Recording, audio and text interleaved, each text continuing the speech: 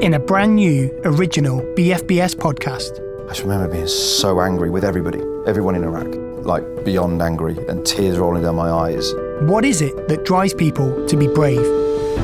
We knew that he didn't have that long to live, so we had to continue. To commit acts of heroism, often in the face of the enemy. I guarantee that if this battle continues, not only will we die, but you guys are going to be coming with us. Hear from the men and women who've received the UK's highest military honours.